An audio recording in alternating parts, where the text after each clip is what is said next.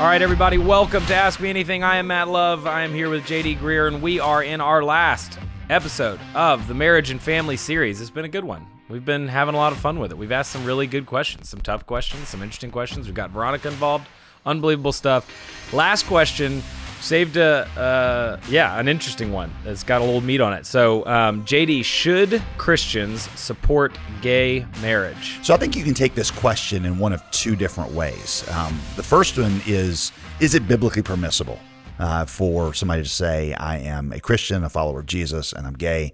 That's just how I'm made, and I'm going to get married and be faithful in a monogamous marriage in a gay marriage. That's kind of one aspect of the question. The other side, which is probably even more pressing for most of our listeners, is even if I acknowledge that it is wrong and sinful, is this one of those kind of live and let live areas? I mean, because not everything that Christians believe about morality do we believe should be put into laws that other people who don't share our beliefs should live by. The New Testament contains literally hundreds of precepts that we don't think ought to be turned into laws. I mean, everything from how we give to the church and to even sex before marriage is. I don't know many Christians that are arguing, let's make that an offense that's punishable by jail time or fines or anything like that, even though we would believe that it's wrong. So let me just deal with both those parts of the question one at a time. The first part, is it biblically permissible for somebody to say, I'm a Christian, but I'm gay and I want to get married? There are 6 biblical passages where homosexuality is specifically talked about. Every single one of them, without exception, the mention is negative, either prohibiting or condemning that behavior. And it's as clear as anything in the Bible is. 1 Corinthians 6, 9 through 11 is just one example. It refers to men who have sex with men, is what it says in the Greek. It's a vice that would prevent a person, it says, from entering the kingdom of God. The 2 Greek terms that Paul uses, malakoi and arsenokoitai, are the common terms of the day that refer to a broad range of homosexual relationships, not just one kind. People's objections to this, they say, well, Jesus never spoke about homosexuality. And when I hear that, and I hear actually that a lot, that's a claim that's true only in the most technical and I would say unhelpful sense. No, Jesus never uttered the word homosexual. But he also never mentioned by name rape, child abuse, fraud, or idolatry. But Jesus' stance on each of those issues is quite clear. There are 2 ways that Jesus could have established what was right and wrong in regards to sexuality. He could have talked about every possible deviation, every possible variation of the wrong, condemning each aberration, one by one, by name.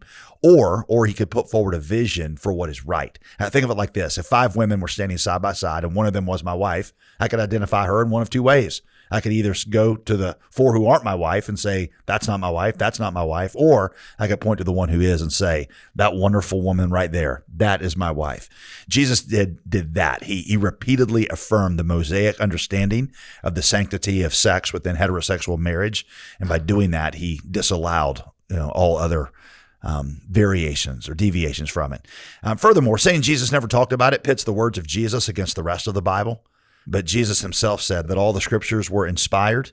And yes, there are Old Testament laws that are fulfilled in him, but what it means is that the black letters in our Bible have as much as authority as the red ones when they're properly understood. The Bible has a straight line, all that goes from cover to cover, that says that sex is a gift of God that is to be enjoyed between a male and a female within the bonds of a monogamous marriage. The other objection I hear on this is that people say, well, Paul, who talked about homosexuality in pretty clear terms, condemning it in the New Testament in his letters, the kind of homosexuality he was talking about was not the same as we know it today. It was more prostitution and rape and power imbalances and that kind of stuff, or pedophilia. And they would say something. In fact, I heard an Australian news anchor say this just the other day, and it's like it shows a complete ignorance, almost a disdain for history. He said, committed same-sex relationships did not exist in Paul's day. So Paul's words don't apply here. There's a whole new thing we've stumbled onto with committed, mature gay relationships. That is, simply put, it's just not true. Historian Thomas Hubbard, who's not a Christian, by the way, wrote this exhaustive, and might I say exhaustively long, it's almost 600 pages, work on homosexuality in the ancient world. It's called Homosexuality in Greece and Rome. He demonstrates that homosexuality existed in a wide variety of forms, much like today. That included lifelong, committed, same-sex partners that Paul would certainly have known about. It was a part of Greek and Roman culture. Had Paul wanted to distinguish between the valid and invalid forms of homosexuality, he certainly could have done so. In fact, he would have done so, I think it's safe to say. Consider Romans 1, where Paul talks about humanity's rejection of God's authority. Because we rejected God's authority, Paul says, Romans 1:26, God gave them, that is us, the human race, up to dishonorable passions. Their women exchanged natural relations for those that are contrary to nature, and the men likewise gave up natural relations with women and were consumed with passion for one another. It's Richard Hayes talking about this passage. He's a theology professor at Duke. He says, Paul depicts gay and lesbian activity as an outward epitome of an inward posture that all men take in regards to God, and that is we reject the Creator's design. And that takes its clearest picture in homosexuality because we're literally rebelling against the design of our bodies. And that's what Paul is saying there in Romans 1, is that homosexuality is kind of the epitome. It's the illustration of the creation's rejection of the Creator's design. So that's how I'd answer part one, is that the Bible is not unclear on this at all. And so short answer, no. Two Christians could not say, I'm gay, but I want to be in a faithful, committed marriage. Here's the second part. And the part I said was maybe even more relevant. Can we believe that it's wrong? Can we say that and still allow marriage? Because Christians don't think every wrong thing should be illegal. Like I said, the New Testament has literally hundreds of precepts. And unlike Islam, for example, we don't believe that the government ought to enforce the vast majority of those moral considerations. Christianity, in the words of Jay Pachevsky, who wrote the book Evangelicals in the Public Square, Christianity is not a legislative religion. We don't tend to legislate all of our morality. Even in the Mosaic Law, Moses believed that divorce was wrong, but he still made an allowance for it. And Jesus acknowledged that. Hey, divorce is not God's plan, but the law has an allowance for it. So people say, well, shouldn't that be true about gay marriage? We can say it's wrong, but we're trying to live in a pluralistic society, so we can respect the choices of others, even if we disagree with them, tell them they're sinful, but still support gay marriage, just like we would support the right of a gay person to live and to thrive and to work and to be at peace in society. So should we apply that same mentality to gay marriage? The answer I would say is no, though I understand people who are saying we should. Here's why I would still say no. It's because marriage is such a fundamental building block of society. And more importantly, marriage is not something that government creates or societies create. It's something that we recognize. In fact, let me deal with that first. Marriage is not something that society came up with. It was something that was written into the created order. In that way, it's a lot like our natural rights. The founders of our country, when they were putting together the U.S. Constitution, they didn't think they were coming up with rights and giving them to people. They said we are endowed by our Creator with inalienable rights. It was actually a major point that they were just discovering these things. The Creator gave them, and they were just recognizing them. You see, the problem with the government creating rights or granting rights is that if the government can create it or grant it, the government can take it away. And our founding fathers, I think, correctly understood, no, these things are written into creation and government cannot take them away.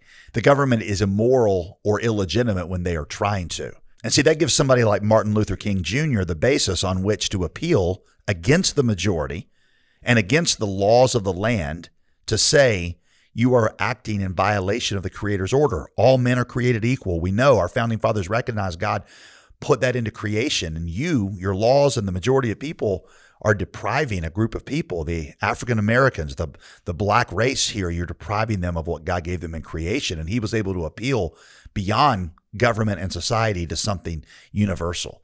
Well, see, we're going to say that marriage is the same way. It's put into creation by the Creator, and the government doesn't define it. It just simply recognizes it. And once you remove it from something that the government recognizes in creation as something they create, well, at that point, who's to say what the limitations are? If the government's creating it, why can't it be 2 people? Why can't it be 6 people? Why does it need to be exclusive? Why permanent? Why can't you just say we're going to do it for a month? It's going to be a contract with an endpoint on it. Why not a brother and sister? Why not a man and 2 women? Maybe multiple marriages where each partner is married to 3 or 4 different people. You say, well, I don't really want to go there. But the point is you have to go there. Once you say that government is creating it or society is creating it, then that gives us the ability to edit it. We would say it's something that you recognize. People say, well, you love who you love. I don't think you actually believe that, because we all recognize that there are some limitations. Marriage has to be defined somehow. And we recognize the Creator designed it as a man and a woman in a monogamous, permanent relationship. Now, let me go back to that first thing, that marriage is such a building block. It is a union between the different genders, which is a place of procreation, because it takes the two genders, one man, one woman, to create another human. It's a place where the harmony of the genders and the home is seen, where love is demonstrated across those differences. You got all the different kinds of creation, man and woman, represented there in one home. A man, or a woman and a woman, do not bring to the table what a man and a woman bring. A man cannot be a mother, and a woman cannot be a father. Each brings something unique to the family that children miss out on when one of them is not present. I mean, just ask the question, who's unnecessary for the child's formation? Is it the mother or the father? I have both daughters and a son, and I recognize that my wife and I play different but very important roles for both of them. Homosexuality in the home distorts a child's understanding of his or her sexuality. When this breaks down, when this family unit or its centrality in our society is compromised, whether that's through same-sex marriages or polygamy or whatever, then society itself is weakened. The family breaks down and society breaks down.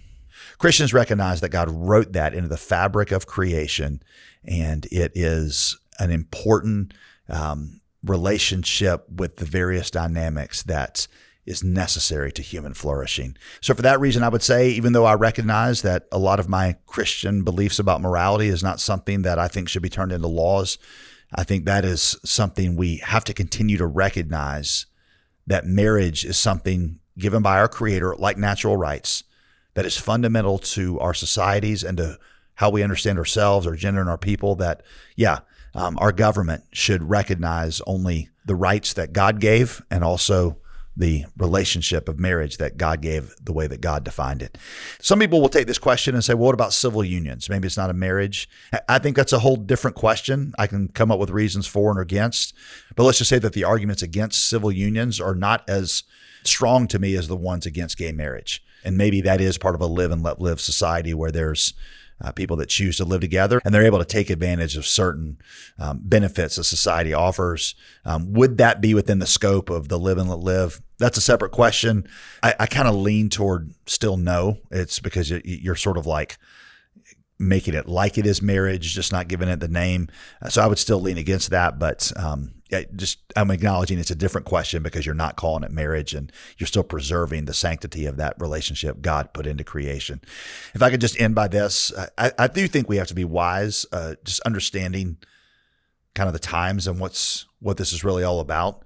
We need to understand that for most of the gay and lesbian community, marriage is not really the fundamental question. In fact, in places where gay marriage has been around the longest, like the Netherlands, somewhere upwards of, I don't know the exact statistic, but somewhere between 60 and 80% of kids are born out of wedlock. So it's not all about marriage. It's all about the normalization, the legitimization of the gay lifestyle. And that's something that as Christians we ought to be wise to. I can still honor the person asking the question and try to understand it on their terms, and realize that really the battlefront here is, are Christians going to be okay with homosexuality and accept that as a choice that people can make that God and they must approve of? And I think a faithful Christian has to love, yes, the gay person, give his life for the gay person, to protect the gay person, and to make sure that they are entitled to all the rights that they're entitled to as human beings made in the image of God. But to say, I can give you that dignity and still not affirm this choice. Our world wants to tell us that there's only two responses to the gay community: affirmation or alienation. Jesus and Bible-loving people would acknowledge a third one, and that is neither affirmation nor alienation, but love and acceptance of them as people, and protection of them, respect for them, care about them, recognizing that they're a part of society, welcoming them into a pluralistic society, but not at all affirming what God prohibits. All right. Thanks so much, JD. Really good stuff, really helpful. And if you enjoyed this podcast or you just want to get more from Pastor JD on topics like this, that maybe you're trying to think about how do I approach this as a believer, you can just go to jdgreear.com or look at any of his social media, but especially jdgreear.com. Blogs, articles, other podcasts, sermons, all that kind of stuff is there, books, all on his website. So if you're interested in getting more, go to jdgreear.com, and we will see you next time on Ask Me Anything.